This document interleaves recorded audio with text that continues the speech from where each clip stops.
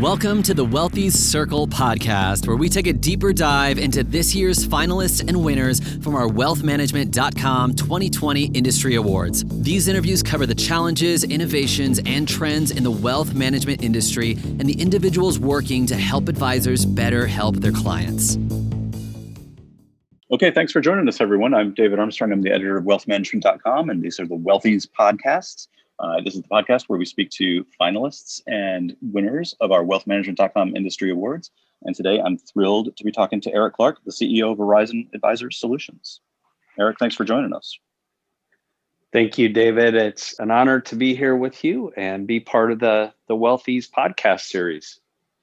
Well, you guys have been recognized just about every year since these awards began. So we appreciate your participation in the program. It's fantastic. As you know, we're trying to highlight initiatives to help financial advisors build better practices and better serve their end clients.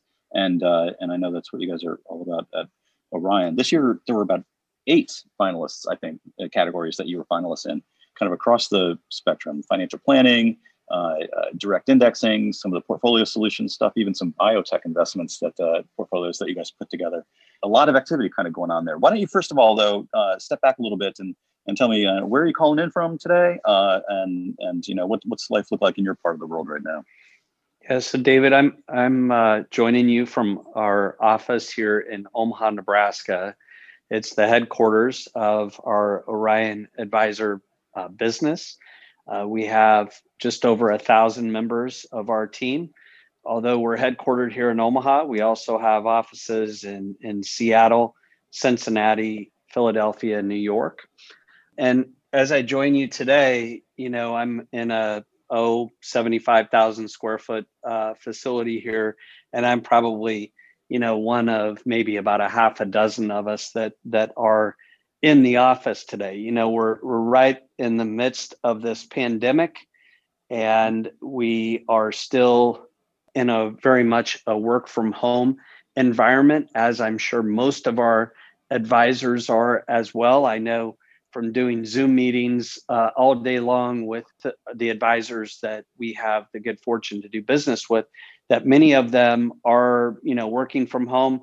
From time to time, I see some of the advisors on the Zoom are also in the office. You know, I've got teenage kids, David, and so for me, it's just easier to be here in the office. So that's where I'm at today, and you know, we're really excited about the way that our team has transitioned to this work from home environment. We're excited about the support levels that we've been able to provide to our advisors during this pandemic, and quite honestly, thrilled to be part of a technology solution that our advisors are leveraging to enable their businesses to run successfully in a work from home environment. Thinking back about the business continuity plans that we've put together over the years, that the pandemic always seemed like such an unlikely event to me relative to other things, you know, that we looked at, like losing power or, you know, having a tornado here in the Midwest. Those types of things seemed very likely. I guess I just never thought that we'd be in the situation that we're in. And interestingly enough, I think it's really shortened everybody's adoption of technology as a result of finding ourselves in this situation. Yeah, well, I was going to ask you about that. I think in general, advisor adoption of technology seems to have been moving apace even before large swaths of the country went to some kind of self-imposed shutdown or lock-in. But yet we've heard this as well, that you know, maybe there's been like a leap of 5 years compressed into 5 months, or the advisors have really taken to it. I'm curious if there's like another shoe to drop in that that arc, though. I mean, you know, I think when everyone sort of went into lockdown mode, you know, I think for the most part, the advisors that we spoke to, I'm sure those advisors you spoke to, continuity plans went pretty smoothly. Advisors were able to keep up in contact with their clients. You know, they weren't seeing them in person as often, doing video conferencing, and that seemed to be going pretty smoothly. Most people seem to sort of carry the ball.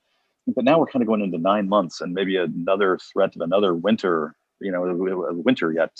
And this thing could go on for a year or longer. how is there any kind of like long-term sustainable improvements or long-term damage to be done to this industry because of this thing just seems to be lasting a lot longer than people thought it was going to when we first started talking about it? Well, anytime that there's a change in the world around us, David, I think that clearly we have to be willing to, set aside our old ways of thinking, our old ways of doing things, even things that had become, norms and things that were accepted.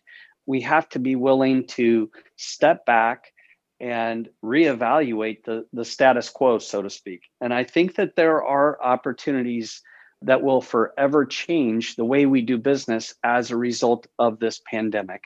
For instance, the advisors that we serve no longer view themselves as geographically restricted.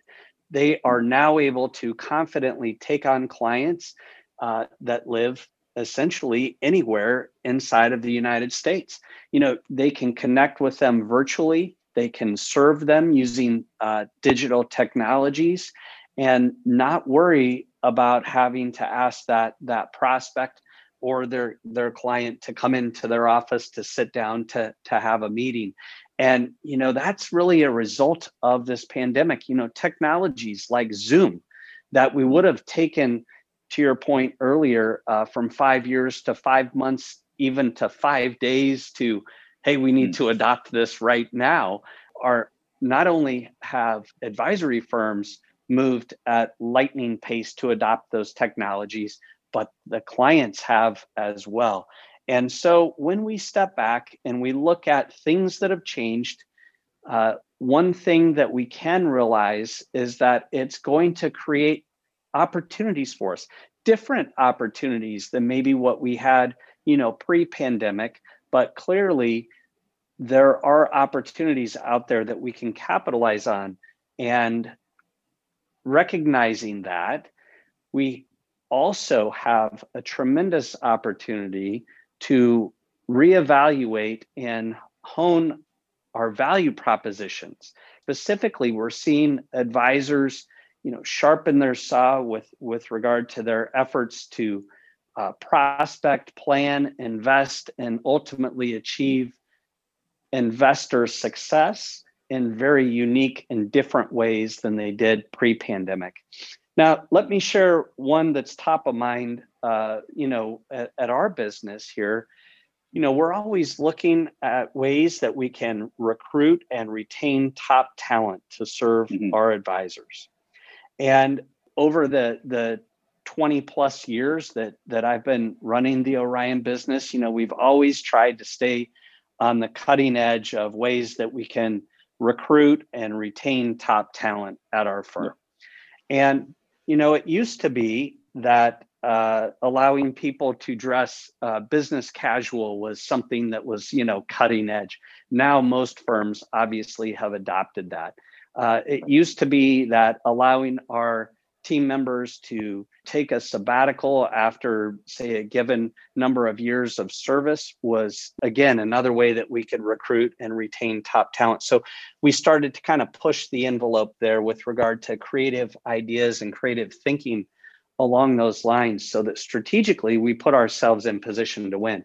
Well, I think that as we step back and we look at this work from home environment, we've realized that our team members want to retain the flexibility to work from home post-pandemic. Now, it may be a bit of a false positive today because we don't have a vaccine and it hasn't been widely distributed yet. But once we get past that, I think to be an employer of choice, we're going to need to allow our staff to continue to work from home, be very flexible with regard to location. And oh, by the way, I think that presents opportunities for our workspace. Our workspace could be more collaborative and team-oriented in nature. Our footprint, our corporate footprint here certainly will be less in the future than it is today, even though our teams are going to continue to grow as we continue to grow our business. And yet we will realize some significant savings as a result of that. I think it presents a lot of win-win opportunities across the board, but we've just got to step back and look at ways that we can operate our businesses very differently in the future relative to how we were doing business before the pandemic. Sure. Will you get rid of some real estate there in Omaha? Are you going to be downsizing your offices? You have a fairly large building there, don't you? We have two fairly large buildings, but we have opportunities with this space to make it more collaborative. Today we have a lot of cubes, a lot of desks that are available for people. We immediately shifted to a hotel type environment where people can reserve a desk. They can do so in a very socially distant and safe way.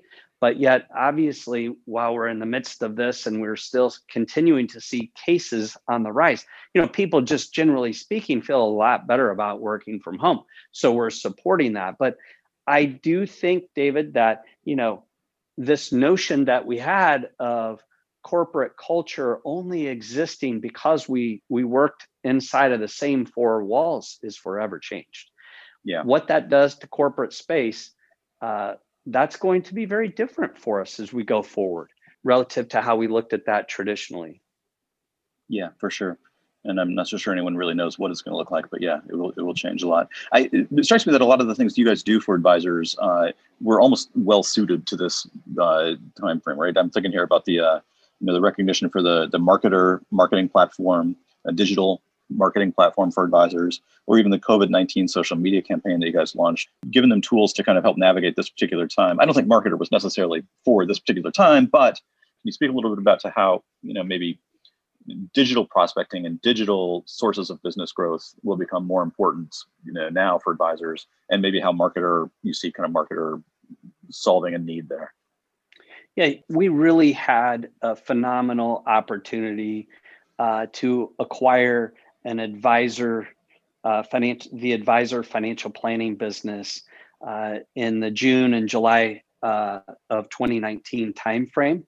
Mm-hmm. And we bought Advisor not only for their financial planning capabilities, but we also bought Advisor for their ability to offer a personal capital-like client experience to the advisors that we serve. So our advisors now have a client experience that they can lead with as they're prospecting new opportunities. So they can invite prospects to fill out, say, a workflow around retirement accumulation or college savings or retirement income, those types of things.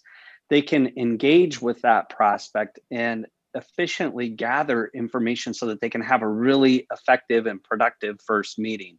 Well, we not only wanted to enable those workflows and campaigns, but we wanted to be able to surround those invitations with best-in-class marketing collateral that our advisors could leverage. And we did happen to launch that right at the same time that campaign content that we call Marketer.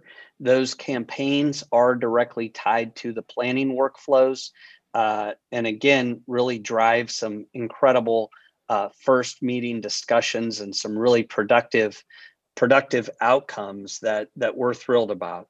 We did launch that right in the midst of the onset of the pandemic. It has been by far and away our most successful new product launch.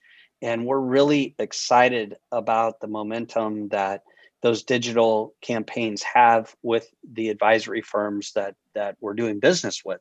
We simply wanted to help our advisors digitally connect with prospects, be able to provide something of value back to those prospects without our advisors spending an inordinate amount of time, and also allow our advisors to identify those top prospects in their funnels, so to speak, that they could be reaching out and working with. It's been a tremendous success. It was envisioned well before the onset of the pandemic. Obviously, the pandemic provided an incredible amount of tailwind interest, so to speak, in that offering, and we're really excited about the momentum that our advisors are experiencing to organically grow their businesses during some times of significant headwinds. Sure.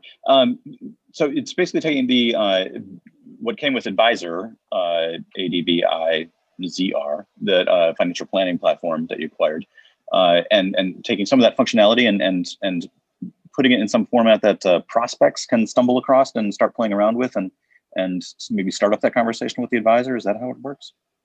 That is spot on, David. That's exactly how it works. The firms we're doing business with have the ability to pick a topic of interest. That campaign collateral is already created for them.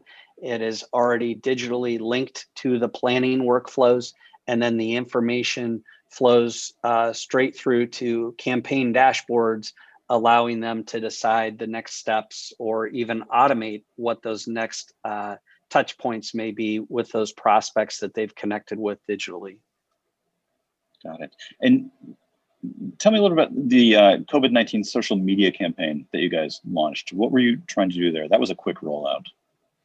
Well, again, what we wanted to do was when this pandemic came about in March, April timeframe, it was readily apparent to us that a lot of individuals in not only our community, but the communities where our advisors were doing business were hurt by the pandemic. Their anxiety levels of those that were and are impacted by this, awful virus are, creating anxiety levels that in essence are unprecedented. And, we're seeing, unfortunately, some of the social outcomes of that. People have lost their jobs.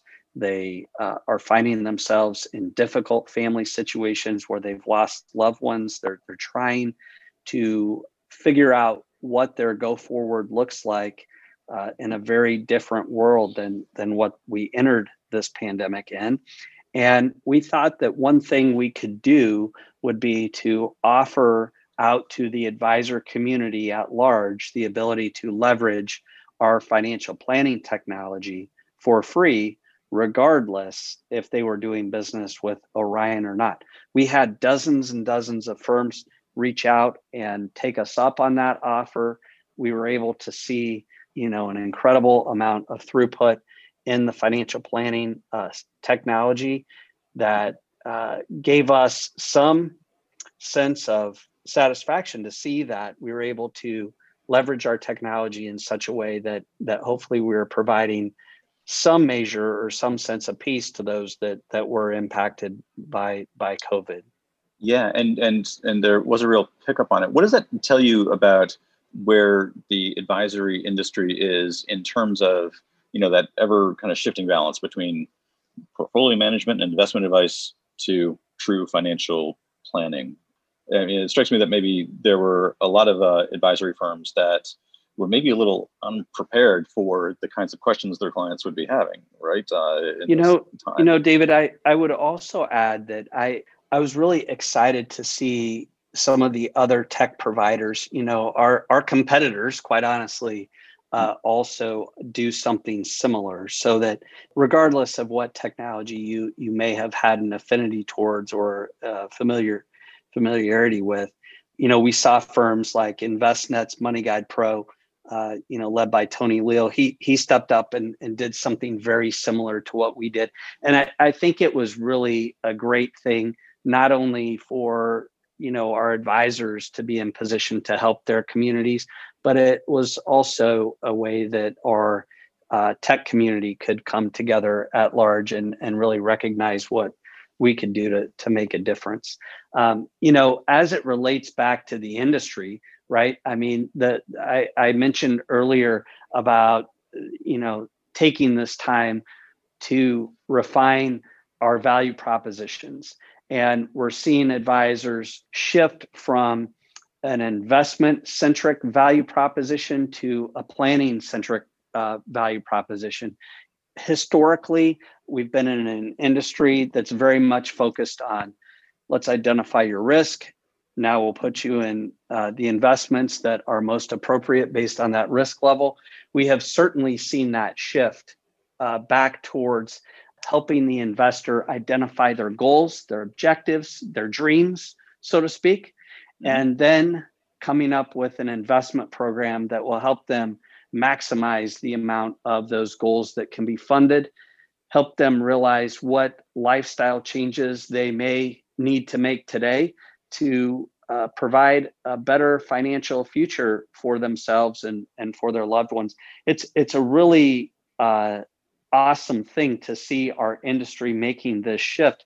I do think as we look forward, though, David, that there's a bigger shift that is taking place, and we're seeing it with a few firms that are focused on behavioral finance. So when we look at the shifts in our industry, I think that we would recognize, or generally speaking, that we would agree that the investment problem has been solved. You know, there have been Nobel Prizes awarded for those that have contributed to solving the investment problem.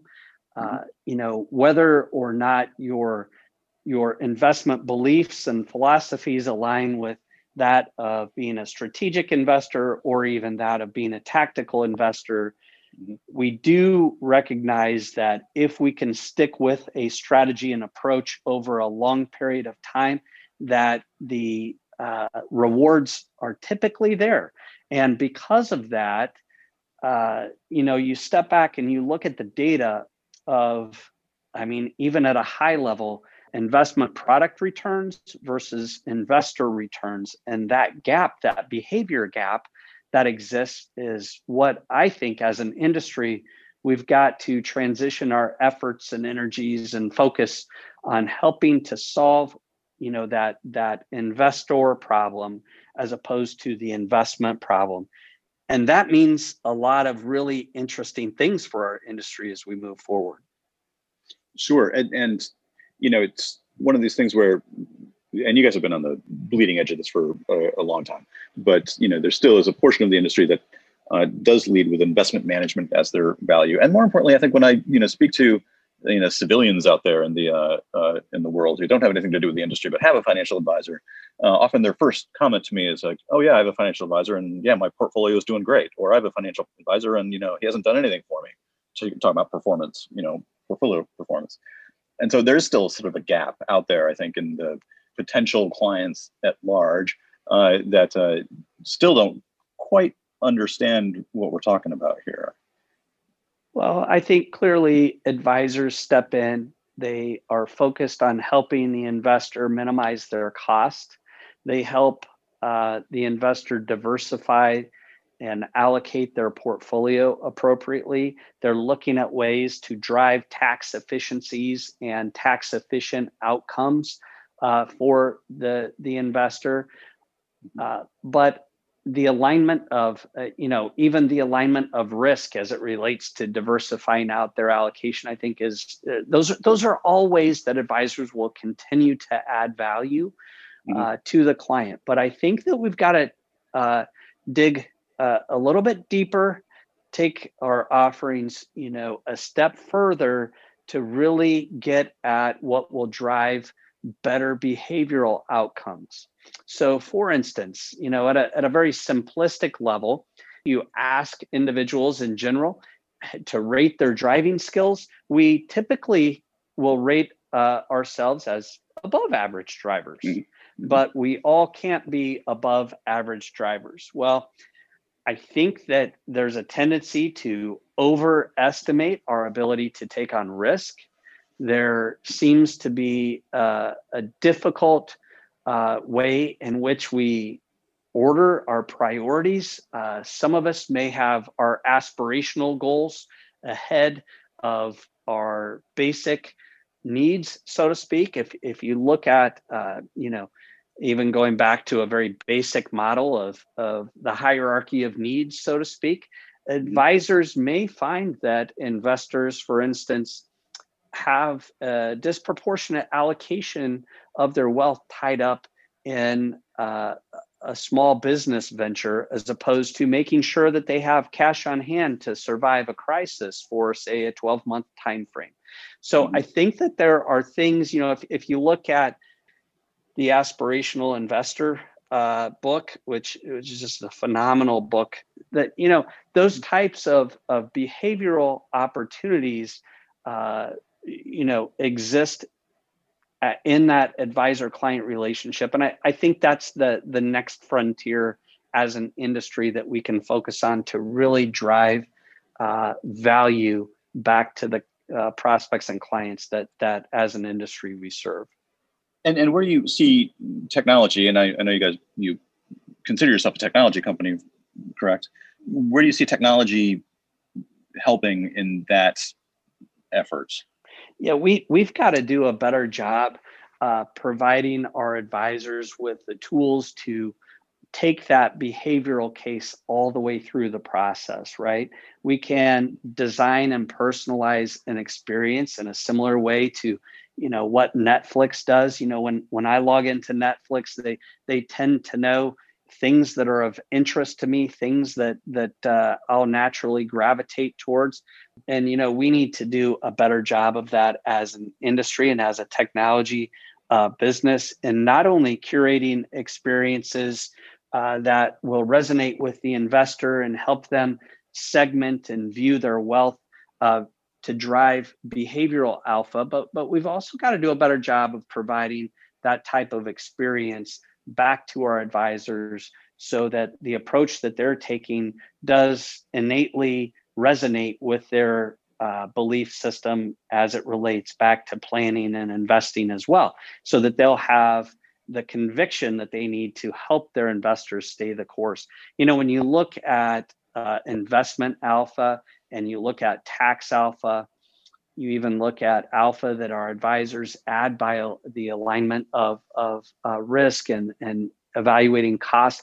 All of those things are great, but they pale in comparison to the behavioral alpha opportunity that exists of helping clients invest appropriately, understand their relationship with not only their investment portfolio, but the cash that they have set aside for savings, as well as potentially aspirational allocations towards helping them, start up a small business or leave a legacy, those types of things, so that the advisor can help drive a balance of behavioral value back to the investor. There's a lot we can do there. There's a lot of opportunity ahead. And quite honestly, as a tech provider, we've just got to do a better job of helping that next frontier, so to speak, of the change that needs to take place in our industry.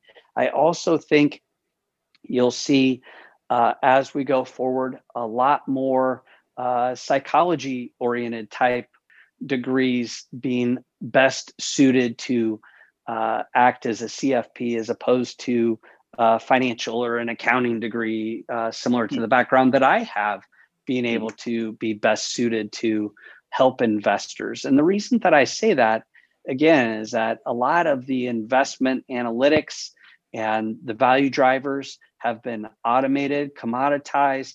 Not to say that they're not important. They are important. It's just that we've got to push ourselves beyond our traditional ways of thinking and really get to what can drive additional value to the investors that we're serving.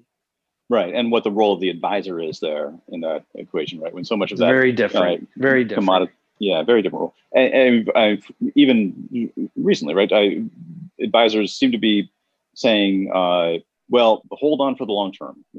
This isn't about looking at the next week or year or whatever. Hold on to the long term and it'll all work out. And that's not quite enough, is it? I mean, particularly as markets get a little wobbly and tend to. Advisors have got to provide and report out a framework that will help that message better resonate with the investor than what we've done historically. I think that means that we've got to aggregate additional assets, savings, bank accounts, cash set asides, those types of things that are included as that safety net to allow those lifestyle or those market level type returns to be a bit more volatile, knowing that safety net exists. Those types of things and the way that we're reporting out to investors needs to change to just drive better behavioral alpha. Yeah. Well, it's exciting stuff. We could talk about this for a long time, Eric. I know we could, and there's certainly more here that the judges recognized in our awards that we could talk about. But I know we only have a half an hour, and we're already there. So this has been great. I really appreciate talking to you. Appreciate every time we get a chance to talk. So thanks very much for joining us. Great. Thank you for having me, David. This is David Armstrong, editor of wealthmanagement.com, and you've been listening to the Wealthies podcast. This content has been made for information and educational purposes only. The views and opinions represent the views and opinions of the guest and does not necessarily represent the views and opinions of wealthmanagement.com.